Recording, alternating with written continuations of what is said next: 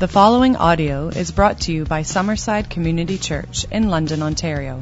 For more information on Summerside, visit us online at www.summersidechurch.ca. The title of the message last week was Reject the Lies. And I covered Romans chapter 5, verses 1 to 5, and the idea in that passage there was that if you want to pursue God, you need to use gospel truth and gospel promises to deal with the lies that we all fall prey to from time to time. I covered 4 of them last week in the text. I'd encourage you, if you weren't here, to review that. You can find that online. But do it as part of your spiritual prep for 2024.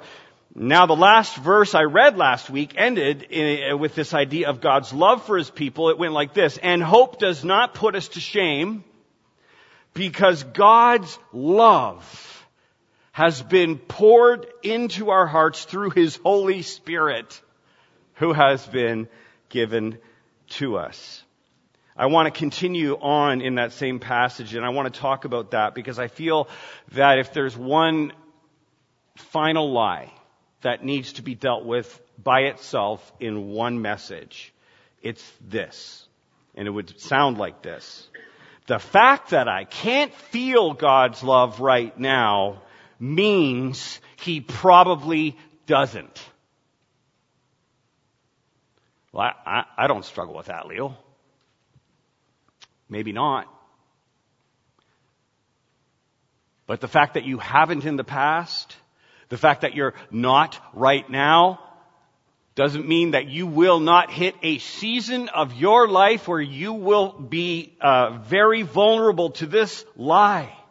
And I would just say from personal experience and also from reading the saints throughout church history, that our sense of God's presence and love for us, man, at times it is so powerful and it's palpable and it's like right there. There are other times in our walk where it's quiet and it's subtle. But there are also times where the cares of this world and the situations we find ourselves in, we end up saying or wondering, God, do you love me?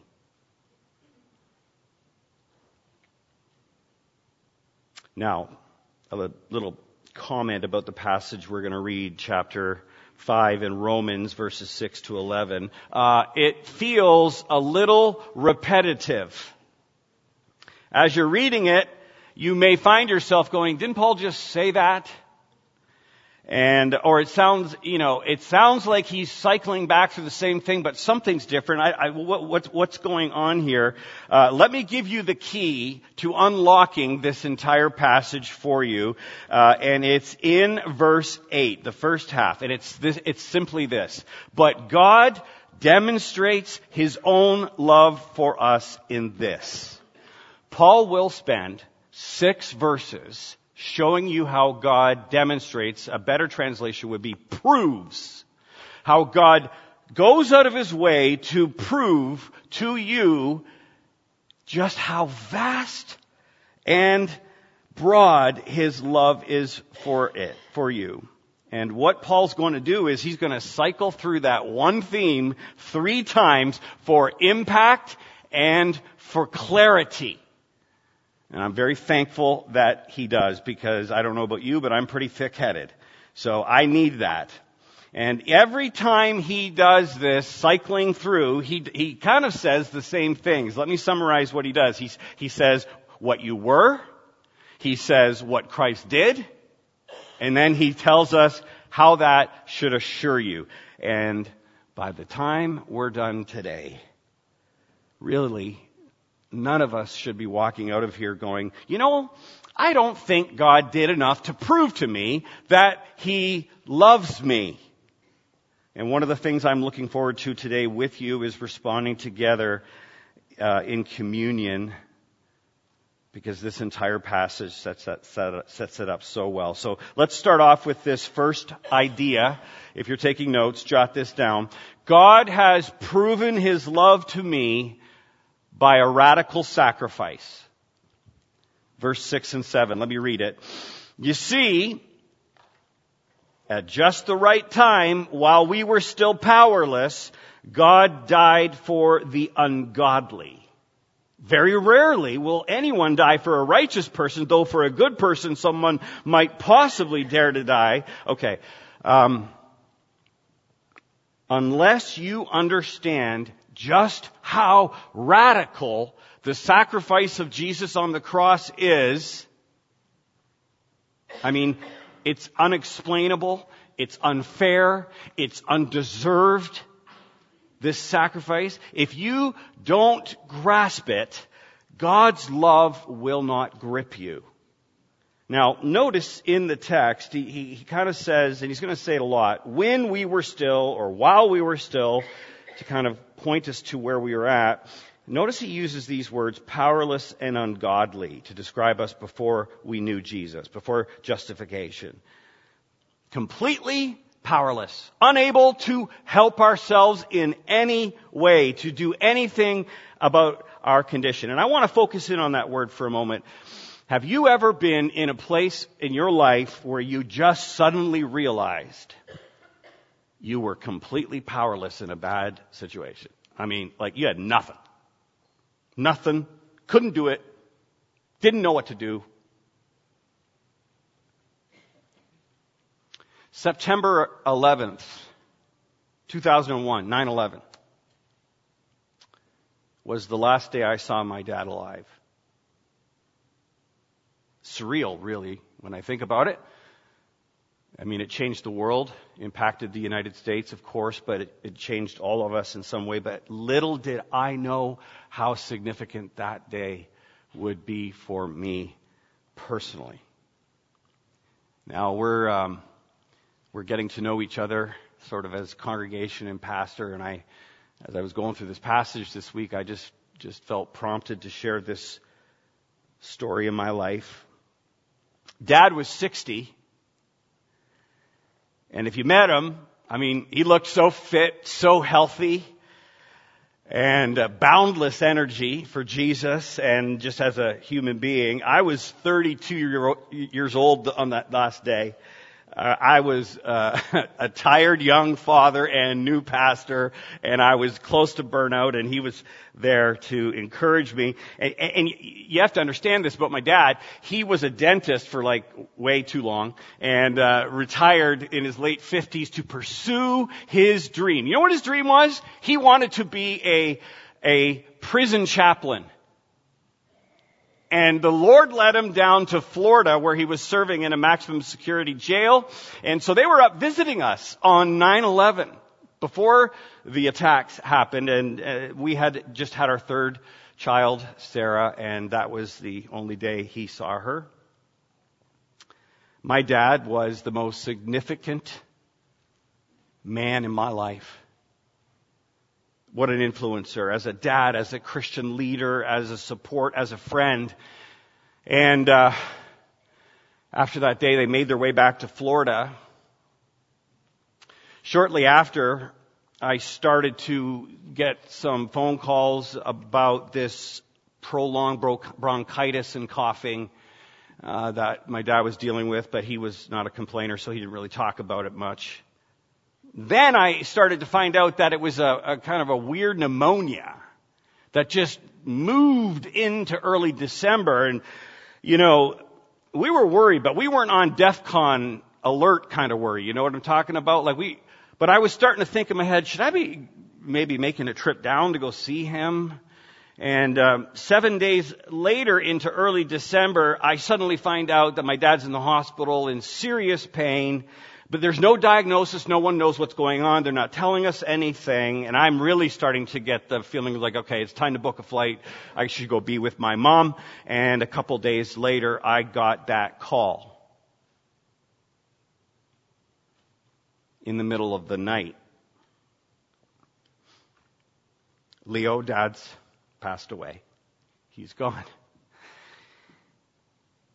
The autopsy later revealed that he had significant lung cancer. For you medical types, it was small cell carcinoma, which was odd given that he was not a smoker. I flew down immediately to be with my mom to help with all the details. There was a volcano of emotion going on in me. But I was also in problem-solving mode, so that problem-solving gear was suppressing it well as I was trying to deal with that. But the groundswell was certainly there. I didn't even get a chance to say goodbye to my own dad. Never felt so powerless in my life. Couldn't change the outcome, couldn't comfort him, couldn't understand how this could happen so quickly and we didn't know, couldn't process that day what it would actually mean for my kids to grow up without a granddad. Completely powerless. Now, I don't say that this morning for your pity.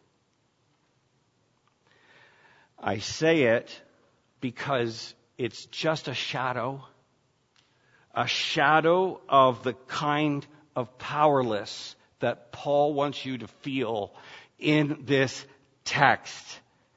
A shadow of what I once was before I came into a relationship with Jesus Christ, before being adopted as his son.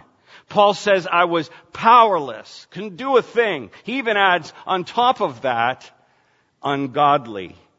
It's a picture of total inability to do anything. And if you read your Bible, you're going to find out that the Bible doesn't hold back. We find out that we were actually spiritually dead before Jesus in Ephesians. We find out that we were never seeking God really in Romans. We find out that we didn't even have the ability to submit to God or please Him, Romans 8. That's us apart from Jesus. Now, notice Paul now moving to what Christ did. Verse 6 says that Christ died for people like that. Weak, helpless, captive, spiritually dead, ungodly. I mean, look at the middle of verse 6. It says, I love this one, at just the right time, then Christ died. This is exactly what Paul was saying in Galatians 4:4 when he says, but when the fullness of time had come, God sent forth His Son. Look, the arrival of Jesus was not random. It was exactly the right time, the right moment to provide Himself as the Passover lamb, perfect and spotless. Christ was crucified, brutalized by the Romans. It tells us in the text that it was also the Jews who screamed for His blood. But you know what? When you read this verse, what you really find out is, and according to Peter's sermon at Pentecost, that this crucifixion was preordained by the plan of God. He planned it all. And in all of the Gospels in the Bible, Jesus is laying it down. And people are not picking it up. I mean, Mark 8:31 is a great example. He began to teach them that the Son of Man must suffer many things. And then he goes on to say, and then He's going to be killed. And then he goes on to say that He's going to rise again. The disciples kind of got it. Not until after the resurrection. On the road to Emmaus, Luke 24, when Jesus appeared after His resurrection to two men who did not recognize Him, and they were trying to make sense of the crucifixion, Jesus is talking to him and He says, don't you get it? Was it not necessary that the Christ should suffer these things and enter His glory, Jesus says? And beginning with Moses and all the prophets, He interpreted to them in all the scriptures things about Himself. Now, why should this assure you this morning? Look at verse 7. For one will scarcely die for a righteous person, though perhaps for a good person, one would dare even to die. Here's why it should assure you. It should assure you because no one does this. No one does this. for those who aren't worthy. The radical nature of Jesus' death. You know, you can go on Google and you can look for stories of heroic, sacrificial, brave acts. You'll find all sorts of them. Stories about soldiers, stories about the police, firemen. You'll find stories about selfless acts of bravery where people save lives. I was reading this week, interestingly, about a historical event, 1986. It's the Chernobyl nuclear power plant disaster. Anyone remember that? It spewed massive amounts of radioactive material into the environment, killing several thousand. But did you know that it could have been 100 times worse that day if it were not for 3 men, now known as the Chernobyl Suicide Squad, who willingly put on scuba gear and they dove into the pool of radioactive material around the nuclear reactor that was about to explode in order to open this floodgate valve. And they did it knowing that they were going to die. So they go diving in this contaminated liquid to drain it out. That choice saved over 100, some say over 250,000 lives that day. And they did, in fact, die a few days later. There are stories like this on the internet. Bravery, heroism, sacrifice. But acts of bravery are nothing like choosing to stand in the place of someone else's execution like Jesus did. Paul's saying in verse 7, really what he's saying is, how many people do you know who would choose to actually take the punishment of someone, of a really good person, a really righteous person? The answer? It's very rare. I mean, really rare. Not many signing up for that. So Paul's saying it's possible, but it's rare. But where he's going is, but to do that for a criminal who actually deserves the punishment they're going to get, that's inconceivable. And that is the basis for our assurance. To understand that is to understand Jesus. I mean, Jesus in John chapter 10 says this, I am the good shepherd. Do you want to know why? Because I lay my life down for the sheep. For this reason, the Father loves me, because I lay down my own life that I may take it up again. No one takes it from me, but I lay down my life on my own accord. I have authority to lay it down, and I have authority to take it up again. Friends, God has proven His love to you by a radical sacrifice. So that's the first thing you got to have. Now, He's going to say it again a different way, but here's the second thing. God has proven His love to me with an incredible deliverance. Verses 8 and 9. Read along with me. But God demonstrates His love, His own love for us in this. While we were still sinners, Christ died for us. Since we have now been justified by His blood, how much more shall we be saved from God's wrath through Him? Now, notice Paul going through the same 3 things different ways. Number 1, what you were. But God demonstrates His own love for us in this, while we were still sinners. Underline that word if you like to do that in your Bible. God's proof isn't over. While we were still, that's looking back to the previous verse. In verse 6, we were what? Powerless. We were ungodly. Now Paul's adding a third. We're sinners. It means lawbreakers, transgressors. Some of you are like, Leo, I'm a little tired of you pastors going on and on about my sin. I mean, I came to know Jesus, and then when I hear you talk about being a sinner, it feels like you're forcing me to look back on my past, and I want to look forward. Can we just move on? Paul's not doing this to cripple you. When Paul is saying this, for believers to understand about this, what he wants to do is increase your gratitude for Jesus. Don't ever lose track of that. One of the best stories, and sometimes they're just sitting in the Gospels there, but in Luke chapter 7, there's this story of Jesus having dinner with Simon the Pharisee, and there was a large gathering, and a woman, a prostitute, heard Jesus was there.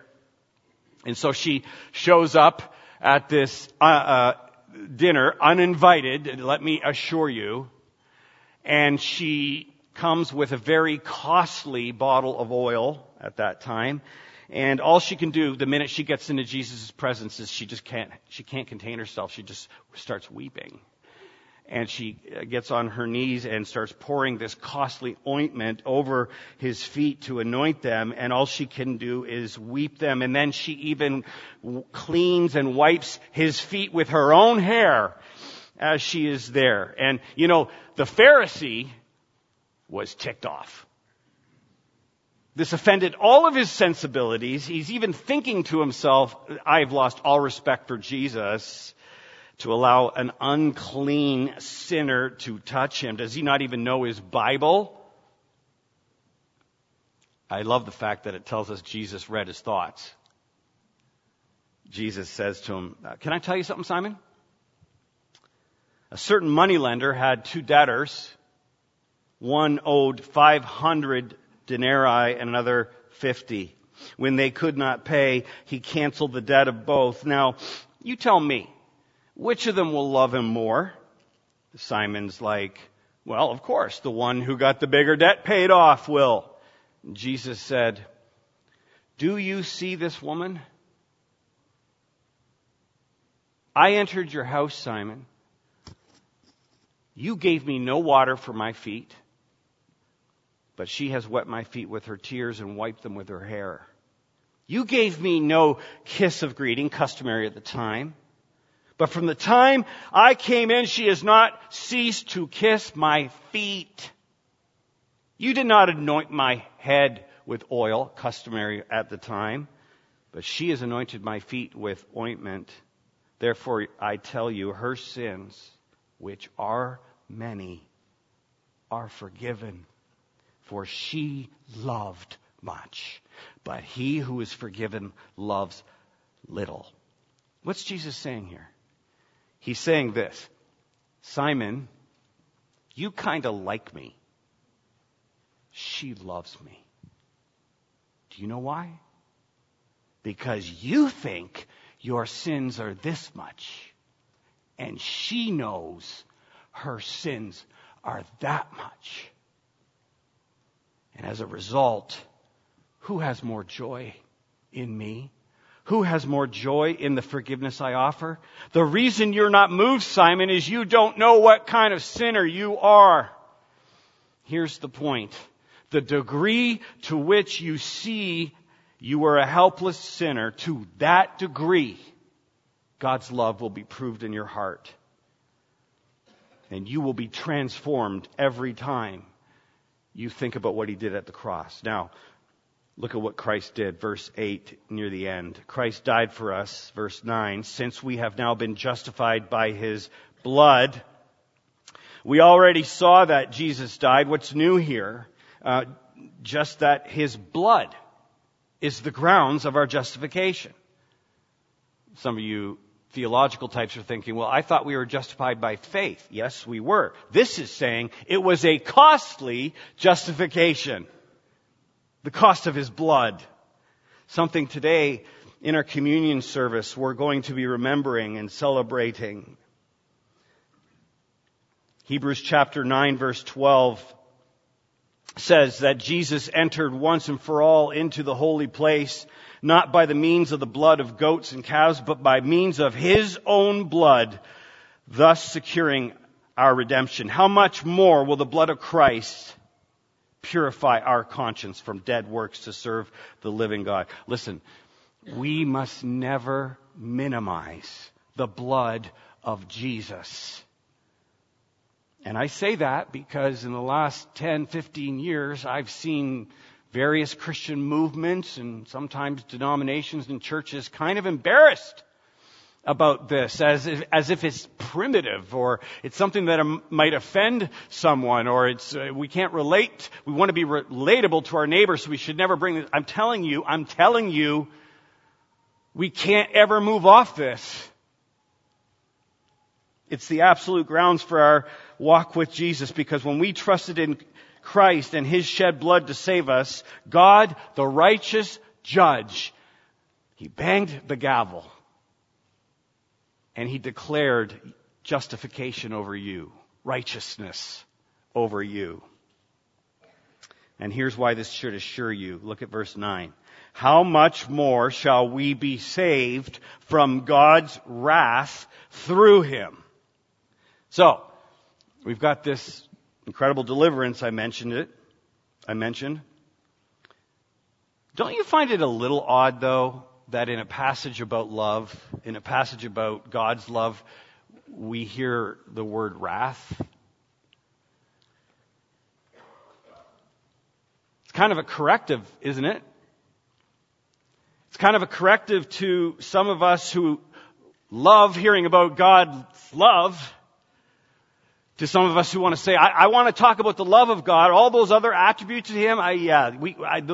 Some of those offend me, some of those bother me. I don't want to deal with them. God is love. True, He is. But you know what? If you actually start submitting yourself to the Bible, you're going to find out God's going to say some things that offend you. He's going to say some things about Himself that you weren't expecting. And when you let God be God, you're going to find out that He chooses to define Himself. And He is both loving and merciful, and He is also just. And that justice does include His wrath. Wrath against all sin by a holy God. In fact, I can't ignore this. 2 Thessalonians 1:7 has one of the most shocking pictures of the coming day of wrath. It says that the Lord Jesus, revealed from heaven in His blazing fire with His powerful angels, will punish those who do not walk with God and do not obey the gospel of our Lord Jesus. They will be punished with everlasting destruction and shut out from the presence of the Lord and from the glory of His might. So how is this a demonstration of love to me, Leo? Notice the rest of verse 9. He's in our passage today. How much more shall we be saved? Paul likes to use that language. How much more? He's going to do it a couple times. How much more shall we be saved through Him? It means if He's done the one thing, the other thing is going to be easy. He's saying, look at what Jesus did for you on the cross, bearing the wrath that you deserved. He's done the hardest thing that could ever be done when you were a helpless, ungodly sinner. He's done the hard thing. He was ripped. He was torn. He paid it all. Paul's saying, now if He did that, how much more will He be able to take care of you now that He owns you? Now that He has set His love upon you? Paul's like, are you kidding me? The hardest thing's been done. The biggest thing has passed for you. What's going on here in this verse? It's one of the most comforting passages in the Bible, because what he's saying is you are exempt from the wrath of God. So when that lie comes popping back into your head that says the fact that I can't in this moment feel God's love for me means He probably doesn't, what do? You look back and you hold on to the truth of this radical sacrifice, and you hold on to the truth of this incredible deliverance. And here's the final thing today. God has proven His love to me through a complete reconciliation. Look at verse 10. For if while we were God's enemies, we were reconciled to him through the death of his Son, how much more, having been reconciled, shall we be saved through his life? Okay, do you see the cycle? It's starting to get repetitive. One more time, he's going to go through the same thing 3 different ways. First, what were you? Well, this time he says enemies. That's the strongest of the words so far, I think. He's already used several others to describe what we were without Christ, but this one has some punch. Do you know what enemies implies? Active opposition towards one another. It means we don't want anything to do with him. It actually can appear in different ways in some people. For some people, it's just outright contempt for anything to do with Jesus and his gospel. But for other people, it can just be complete indifference. Indifference to Jesus, indifference to his gospel, his good news. It's really referring here to someone who doesn't want to submit to God's rightful lordship over their lives. Let me read half a quote to you. I'll get the other half in a bit. From John Stott. He says this: "The essence of sin is man substituting himself for God." That is a great summary of what this opposition to God really is. I got to tell you this morning, if God really is your creator, that means you belong to him. He has ownership rights of you. He can make demands of you. So when you make decisions for how you're going to live your life, spend your time, establish your truth, you're doing it in complete independence from him. That's substituting yourself for God. You're putting yourself where only God deserves to be. That was me as a teenager growing up in the church. And if you had met me when I was like 17, you might have thought to yourself, hey, he seems like a really good Christian young man. I was involved. I knew how to say all the right things. I was plugged in and I would say, to my shame, I had the system figured out. You see, externally, I wasn't doing anything that would cause you to question me in any way, but internally, I was a Pharisee.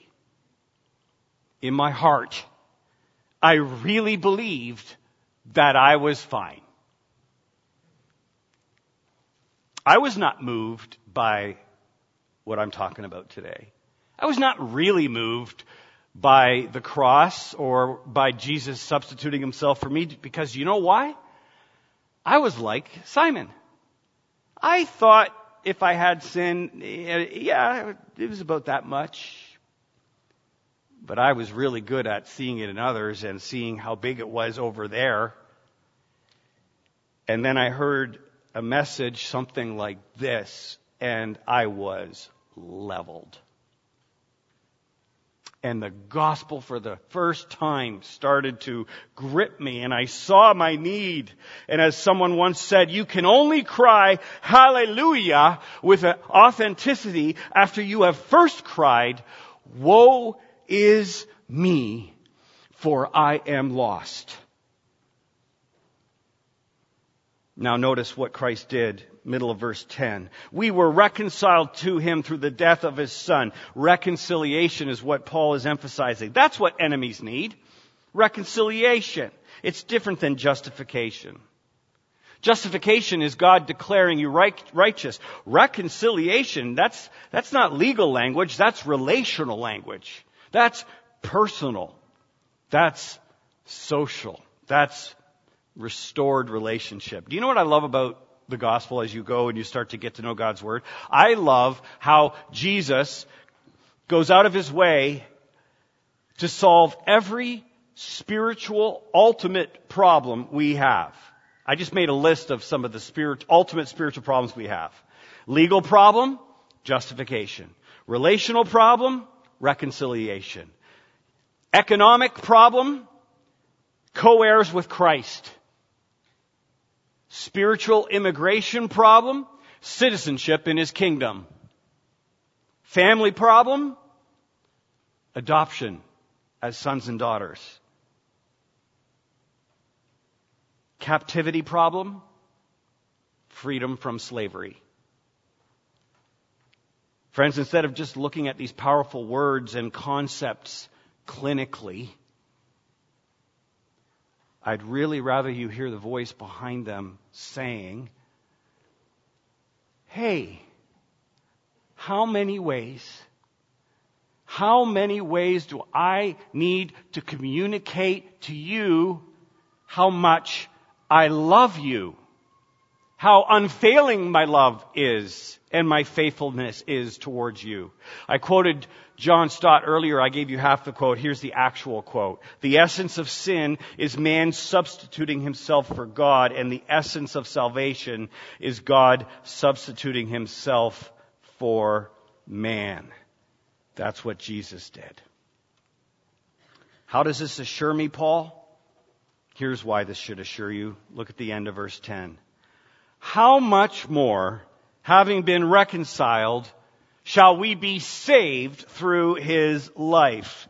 There's the how much more setup, by the way. He's saying, if He already has done the one thing, the other thing's going to be easy.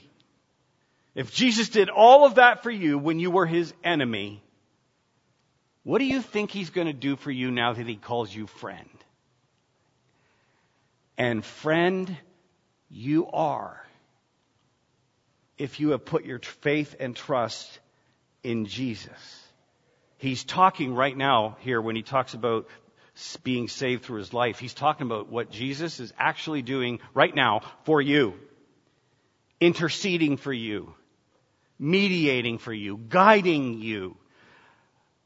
He's going to see you through this life. And He's going to take you to the end. That's why I've always just loved John chapter 10:27 saying, my sheep hear my voice and I know them and they follow me. I give them eternal life and they will never perish and no one will snatch them out of my hand. And after reading this, I just want to ask you this passage. Do you really believe, or do you believe now that He has proven His love to you? Do you believe that? Is there something more He should have done for you to assure you of His love? Because what I see here is that He has proven His love to you with a radical sacrifice and an incredible deliverance and a complete reconciliation. That Paul ends the passage. If you have your Bible open, just look at his final remarks in verse 11. He says, not only is this so, but we also boast in God through our Lord Jesus Christ, through whom we have now received reconciliation.